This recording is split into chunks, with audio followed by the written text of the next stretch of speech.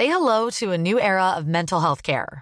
Cerebral is here to help you achieve your mental wellness goals with professional therapy and medication management support. 100% online. You'll experience the all-new Cerebral Way, an innovative approach to mental wellness designed around you. You'll get a personalized treatment plan from a therapist, prescriber, or both in a safe and judgment-free space. Your Cerebral therapist or prescriber will outline a customized plan with clear milestones along the way, so you can get to feeling your best. With Cerebral, you're not alone in your mental health journey. We're here to empower you to live a fulfilling life. So take that first step towards a brighter future and sign up today at Cerebral.com/podcast and use code ACAST to get 15% off your first month. Offer only valid on monthly plans. Other exclusions may apply. Offer ends July 31st, 2024. See site for details. Tired of ads barging into your favorite news podcasts? Good news. Ad-free listening is available on Amazon Music for all the music plus top podcasts included with your Prime membership. Stay up to date on everything newsworthy by downloading the Amazon Music app for free or go to amazon.com/news ad free. That's amazon.com/news ad free to catch up on the latest episodes without the ads. Hej och välkommen till veckans viktigaste intervju, Almedalen special i samarbete med Akademikernas A-kassa och Saco. På uppdrag av dem så gör jag, som heter Simon, radioprataren Svensson, 8 stycken avsnitt här i Almedalsveckan för att prata om kunskap. Vad är det för ett lustigt fenomen? Akademikernas A-kassa låter hälsa att de är världens bästa A-kassa. Det är inte dåligt det, va? Det kostar bara 90 kronor i månaden att vara med där och så säger de att man kan få 15 000 i månaden om man blir arbetslös.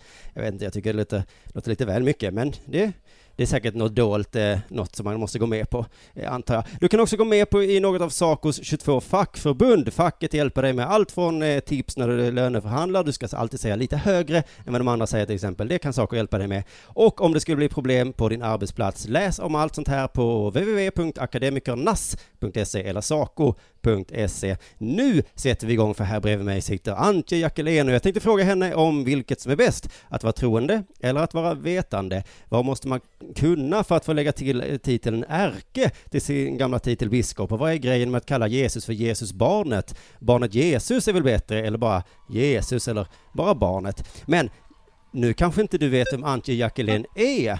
Nämen, ja, så kan det vara. Du vet vad, jag bara berättade för dig i så fall.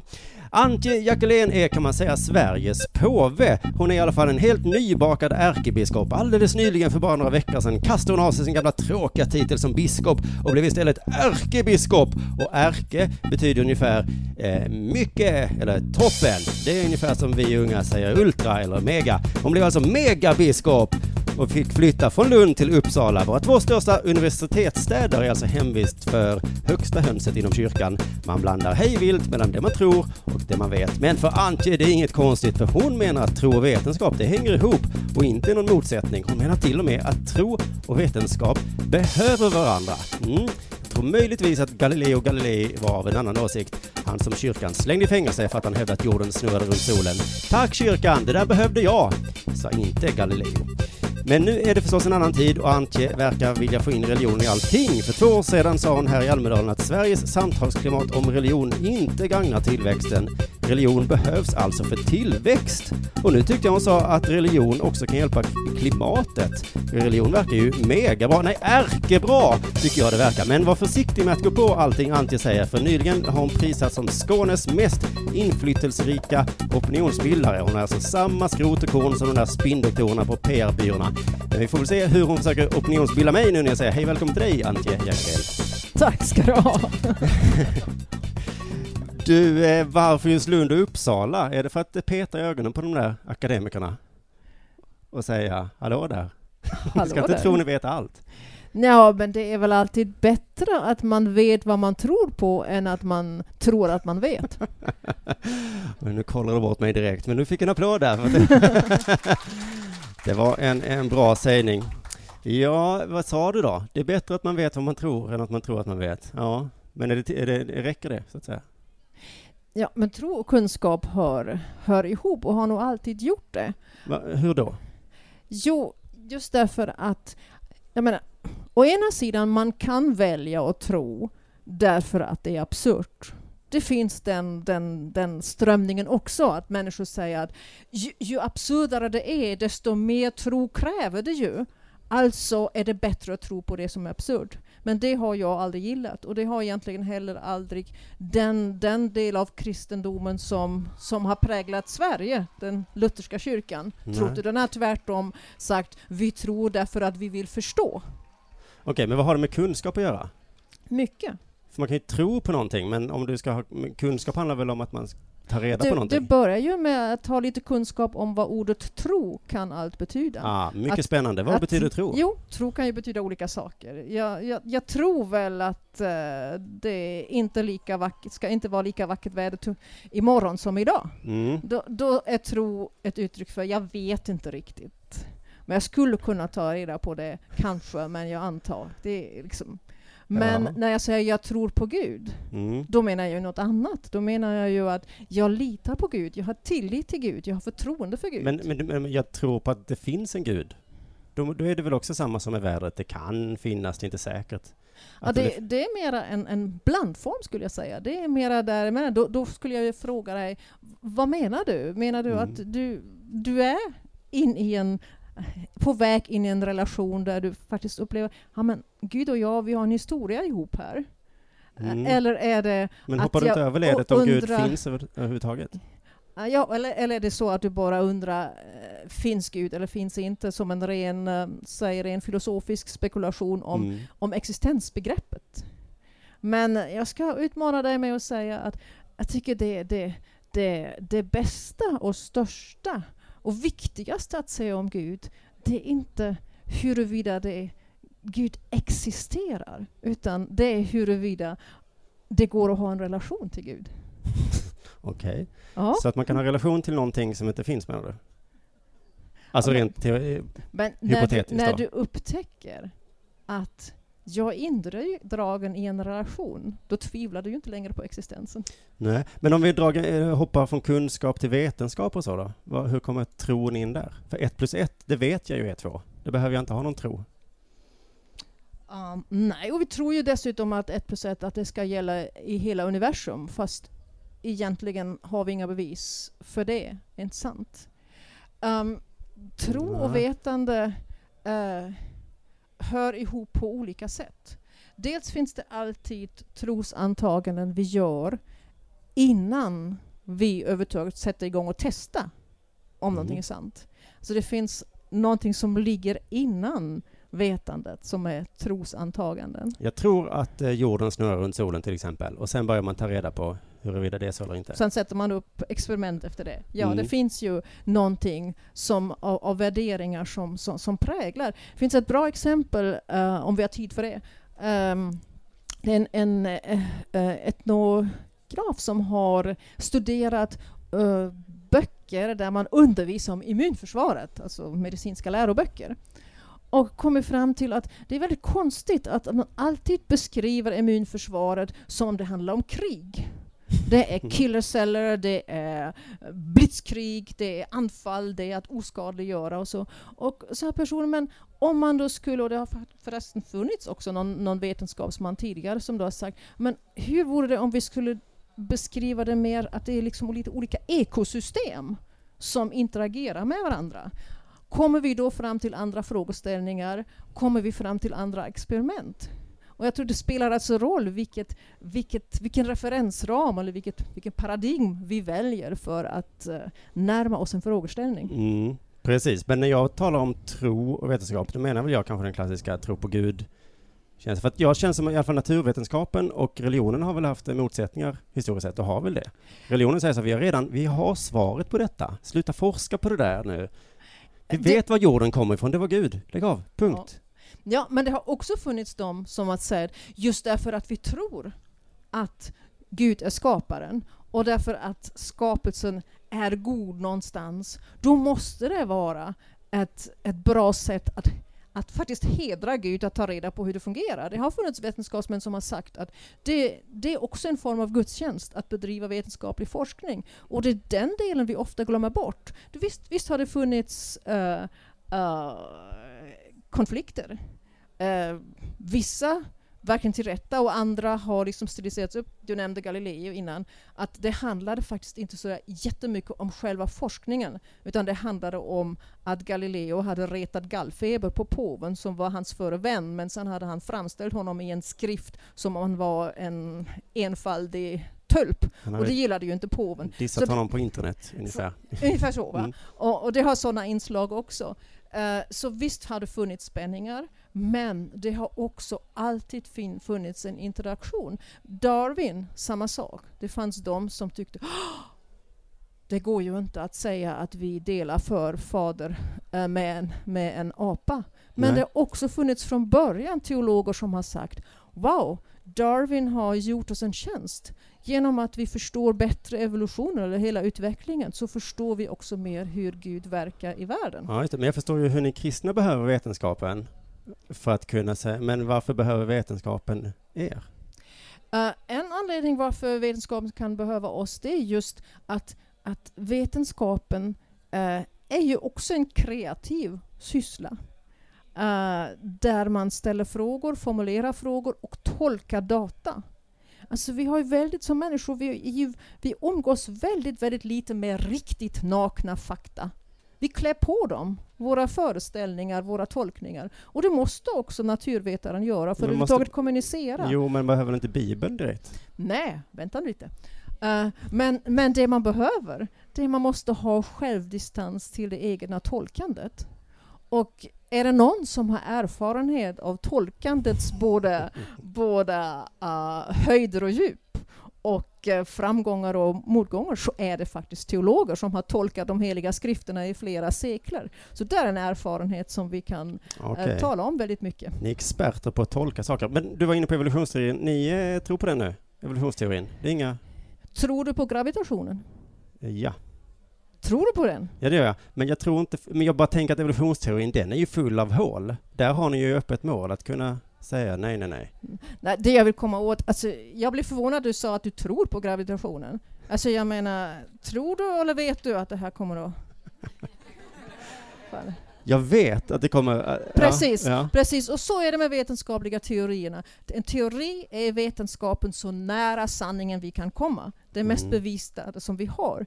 Så varför i hela fridens namn säger vi i vanliga fall, vi frågar inte folk tror du på gravitationen, men vi frågar dem tror du på evolutionen? Men det är för att gravitationen är ju lätt att testa. Titta, ja, men evolutionen är en av de mest testade teorierna som finns. Att det sen finns vidare utvecklingar i den, kanske på ett annat sätt som med gravitationen.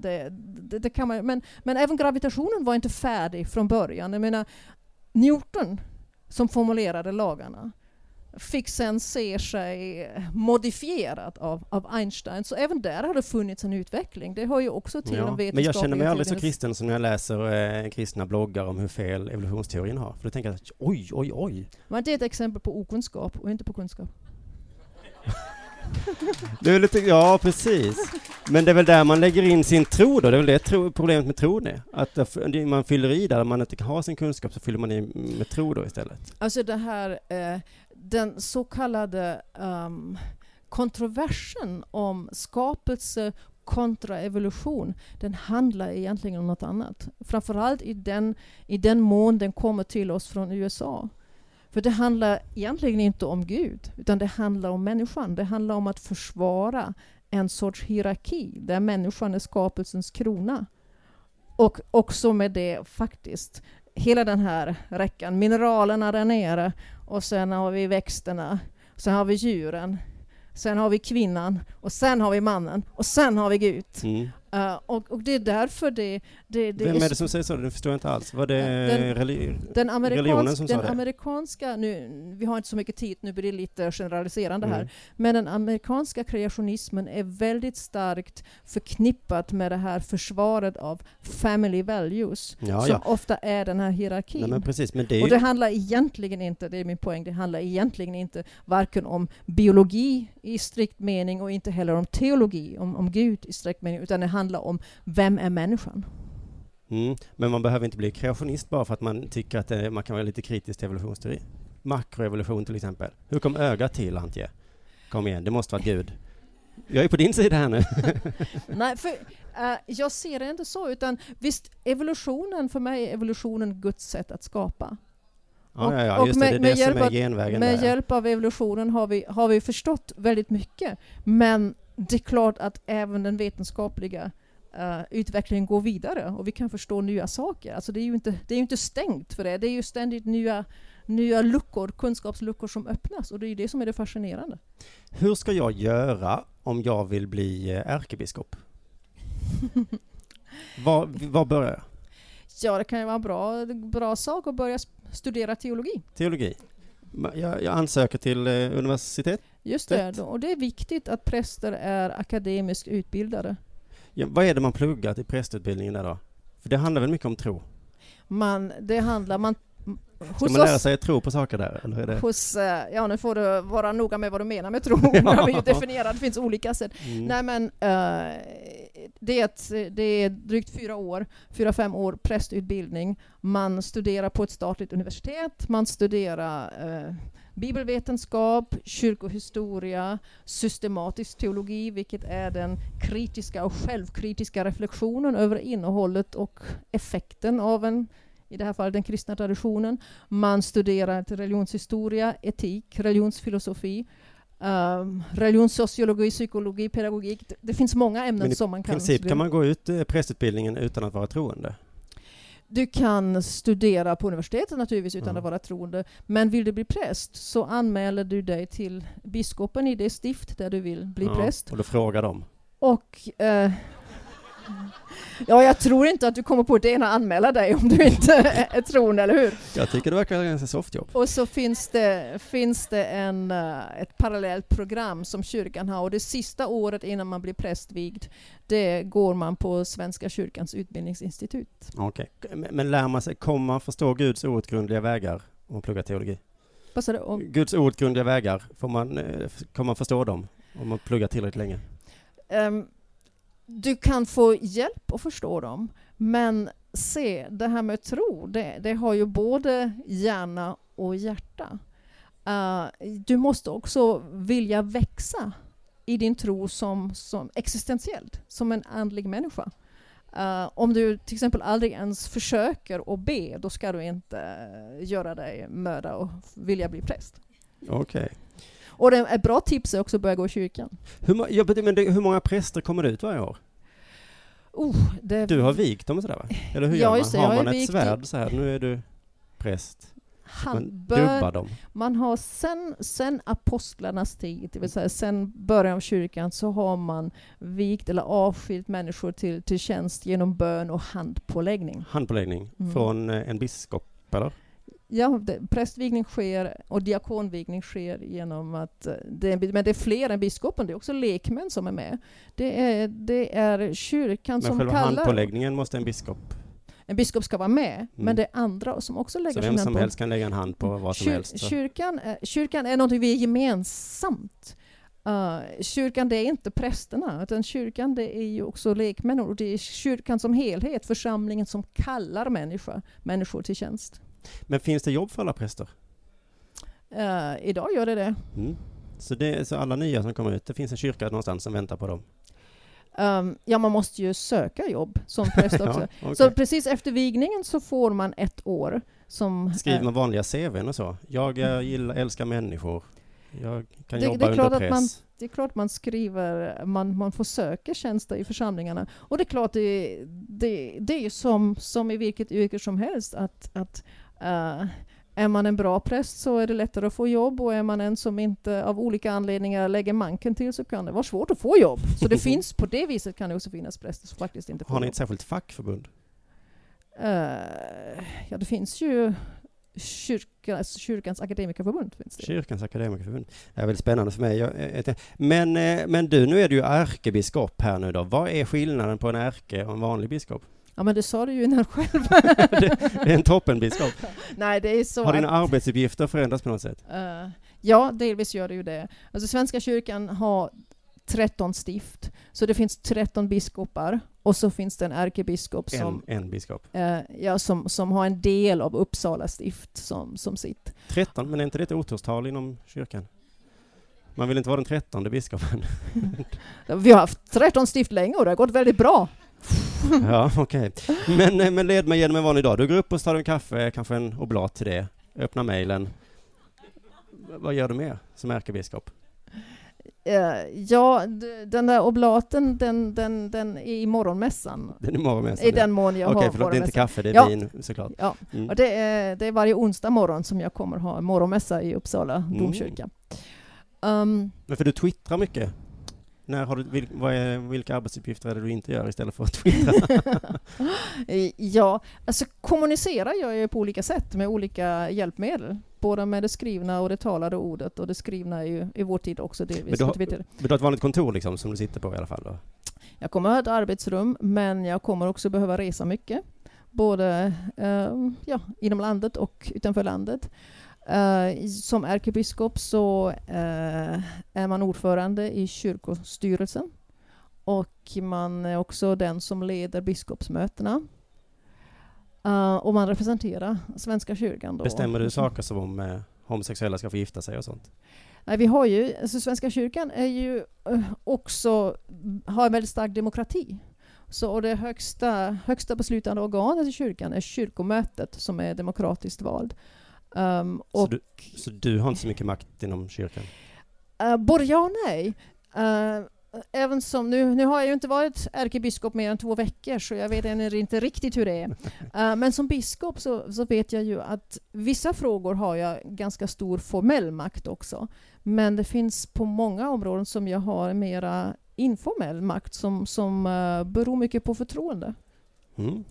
Du har sagt så här att det är en högre form av mobbing att se troende som exotiska, som tror på konstiga saker och klär sig konstigt. Men ni tror ju på konstiga saker och klär er konstigt. Konstigheten... Inte idag just, är du normalt klädd. Alltså, kan vi nu prata om kunskap här, så måste vi nog klarställa att konstigheten ligger i betraktarens ögon. Ja, men när du går omkring med din stav och grejer där, det är väl konstigt? Om du jämför med vad vi alla här inne har på oss till exempel. Det är ingen som har en stav här. Ja, det kanske det är förresten. Eller tehuva på huvudet eller vad du har. Jag vet inte. Men, nej, men att det skulle vara mobbing. Men jag känner ju inte så många kristna generellt. Min mamma möjligtvis. Men annars så det är väl klart att ni blir ju lite exotiska. Är du möjligen döpt? Ja. Då är du kristen. Ja, okej. Då känner jag mig själv då. Men då är jag väl exotisk jag också då. Men jag tycker inte att det är mobbing. Jag bara tycker att det är lite generellt. Är det någon som klär sig annorlunda, då blir du ju exotisk. Nej, det jag menade med det är ju att jag har ju själv följt när mina egna barn gick i skolan och tittat kanske med lite extra intresse på de böcker som de hade i religionskunskap. Och jag slogs ju av att när religionerna framställs, så framställs det aldrig som dels det är något som någon annan har. Och så är det alltid det här, de äter konstiga saker, de klär sig konstigt, de gör saker på konstiga tider. Och allt stämmer. Det blir bara det exotiska, men eleven får ju inte den föreställning, min granne skulle kunna vara det. Eller så. Alltså, man kan ju också faktiskt förmedla religion på ett helt annat sätt, där man lyfter fram vad har den här traditionen bidragit till mänsklighetens utveckling? Eller också ifrån det som att man säger att det är ganska naturligt för människan att ha en religionstillhörighet, men det finns olika. Varför får inte barn lära sig det? Utan barn får på något vis lära sig att det är alltid de andra som är troende, men vi är normala, och då tror man inte. Det är den som jag känslan, eller det budskapet som fanns. Okej, så som jag ville komma åt. När jag säger konstig så blir det ännu värre där. Man behöver inte vara konstig för att vara troende, menar du då? Men det här med att det finns så olika religioner, det har alltid irriterat mig. Att du måste ju säga att du har mer rätt än vad den andra religionen har. Känns inte det konstigt? Nej, det gör det inte. Någon av er kommer inte till himlen. Jaså? Jaså, hörde man Det vet du. Ja, för att ni tror ju på olika saker. Jag råkar ha ett valspråk, för det har man som biskop. Det hette typ ett brev... Det heter Gud är större. Gud är större, ja, men vad hette det för någonting brev? Hade ett roligt namn. Det kommer från första Johannesbrevet. Det är alltså ett citat ur Bibeln. kanske det du menar? Nej, men det heter talspråk då. Ordspråk. Ja. Och Gud är faktiskt större än olika religioner också är. Så att det är ingen fråga jag känner att jag äger. Jag kan inte se på hela världen, hela skapelsen ur Guds perspektiv. Det kan bara Gud göra. Och det låter jag Gud göra. Det finns vissa saker som jag inte behöver hetsa upp mig över. Däremot vet jag eller jag ser det som Guds vilja att vi ska hitta vägar där vi kan leva i en god relation till våra medmänniskor, till hela skapelsen, alltså även djurvärlden, och till Gud och till oss själva och till vårt eget framväxande jag. Och till det hör också den här respekten som jag kan visa mig själv, att jag inte är färdig. Mitt eget jag är framväxande. Du skulle kunna byta religion, menar du? Nej, när du blir färdig? Nej, där håller jag med Dalai Lama som brukar säga att gräv där du står. Han var för några år sedan i Lunds domkyrka och så säger han till bristningsgränsen fulla Lunds domkyrka, till människorna, säger han: ni måste vara bättre kristna, och inte bara när ni är här inne i kyrkan och framför allt när ni är ute i världen. Och jag tror det är viktigt att vi gräver där vi finns, i den tradition som är närmast oss. Ibland just när det gäller religion så verkar det vara att vi tror att gräset är grönare på andra sidan och flörtar gärna med andra. Men gräv där du står betyder väl då i så fall att alla i Sverige ska vara kristna? För det är här vi står. Ja, jag menar till exempel att du är tydligen då till och med döpt in i den kristna traditionen. Då skulle mitt råd till dig vara att titta där efter andlig växt. Varför är det ditt råd? Varför ska jag inte titta i en annan religion? Jag kan väl hitta svar där med. Ja, visst kan du det. Och det är kanske den individualistiska tid som vi lever i som förleder oss till att säga men jag ska ha det my own way. Och då är det kanske snyggare att jag säger jag är intresserad av buddhism, och det får man ju gärna vara. Och vi kan lära oss av andra traditioner. Nej, men jag har så svårt att förstå hur man kan välja religion. Det finns ju så många som verkar bra. Men du verkar trygg i din.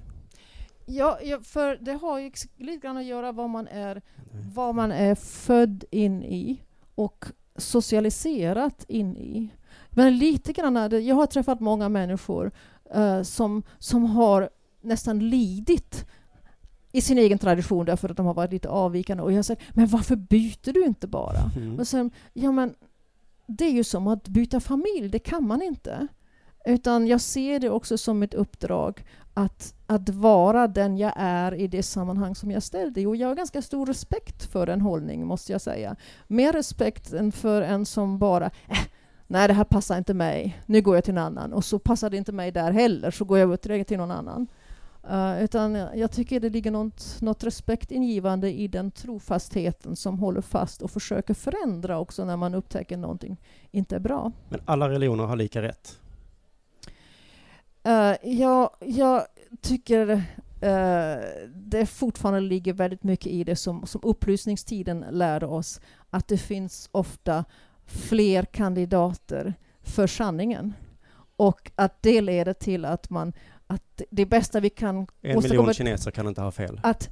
Men att vi kan tävla i godhet. En tävlan i godhet. Det är det som i slutändan kan övertyga. Ja, vi har en slags konkurrens här. Vem som är bäst på att vara god. Den goda. Och det vore väl bra för världen, vore det inte det? Jo, det är den bästa konkurrensen. Jag ska återgå här till att du är lite konstig. När du blev sån här ärkebiskop så läste jag en stav mot ett dubbelkors. Stämmer detta? Ja. Du känner inte igen det här? Dubbelkors, är det en hashtag du har fått?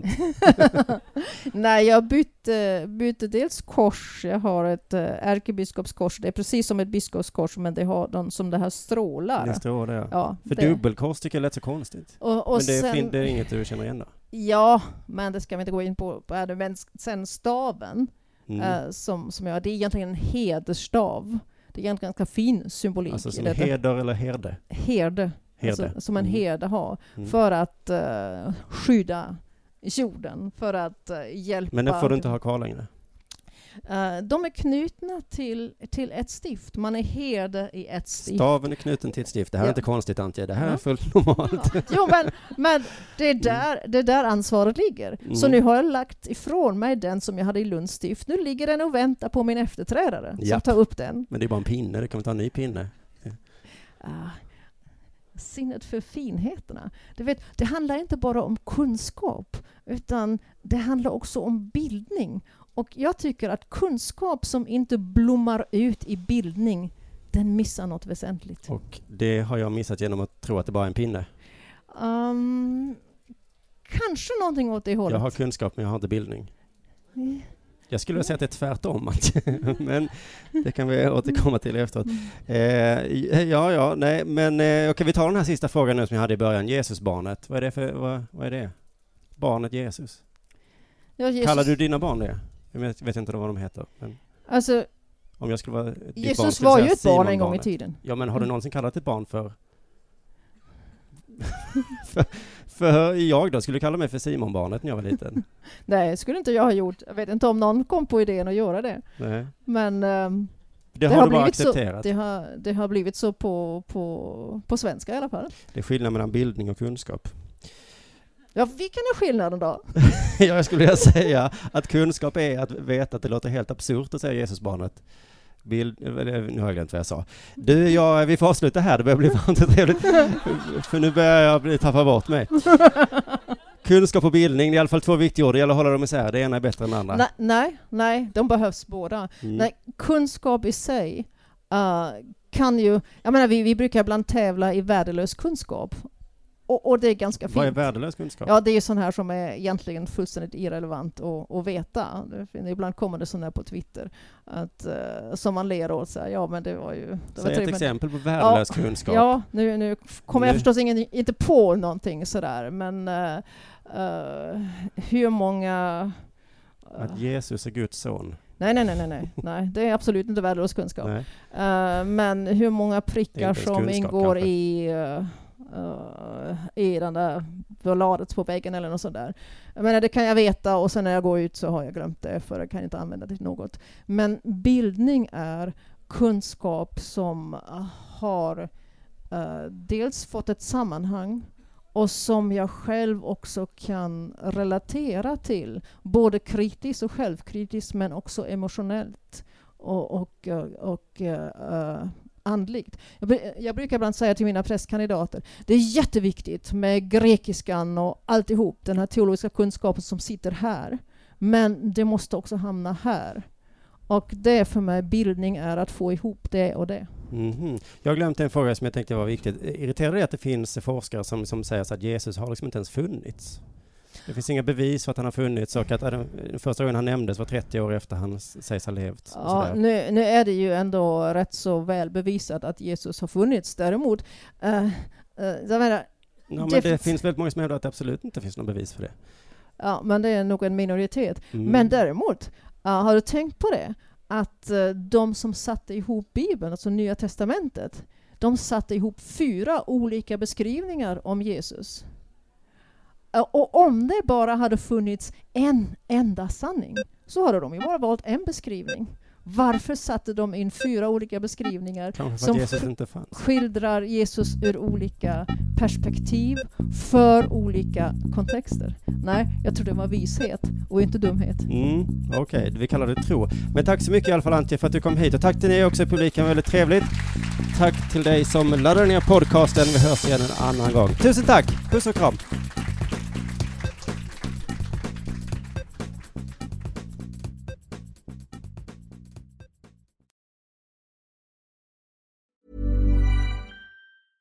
Tired of ads barging into your favorite news podcasts? Good news. Ad-free listening is available on Amazon Music for all the music plus top podcasts included with your Prime membership. Stay up to date on everything newsworthy by downloading the Amazon Music app for free or go to amazon.com/news ad free. That's amazon.com/news ad free to catch up on the latest episodes without the ads.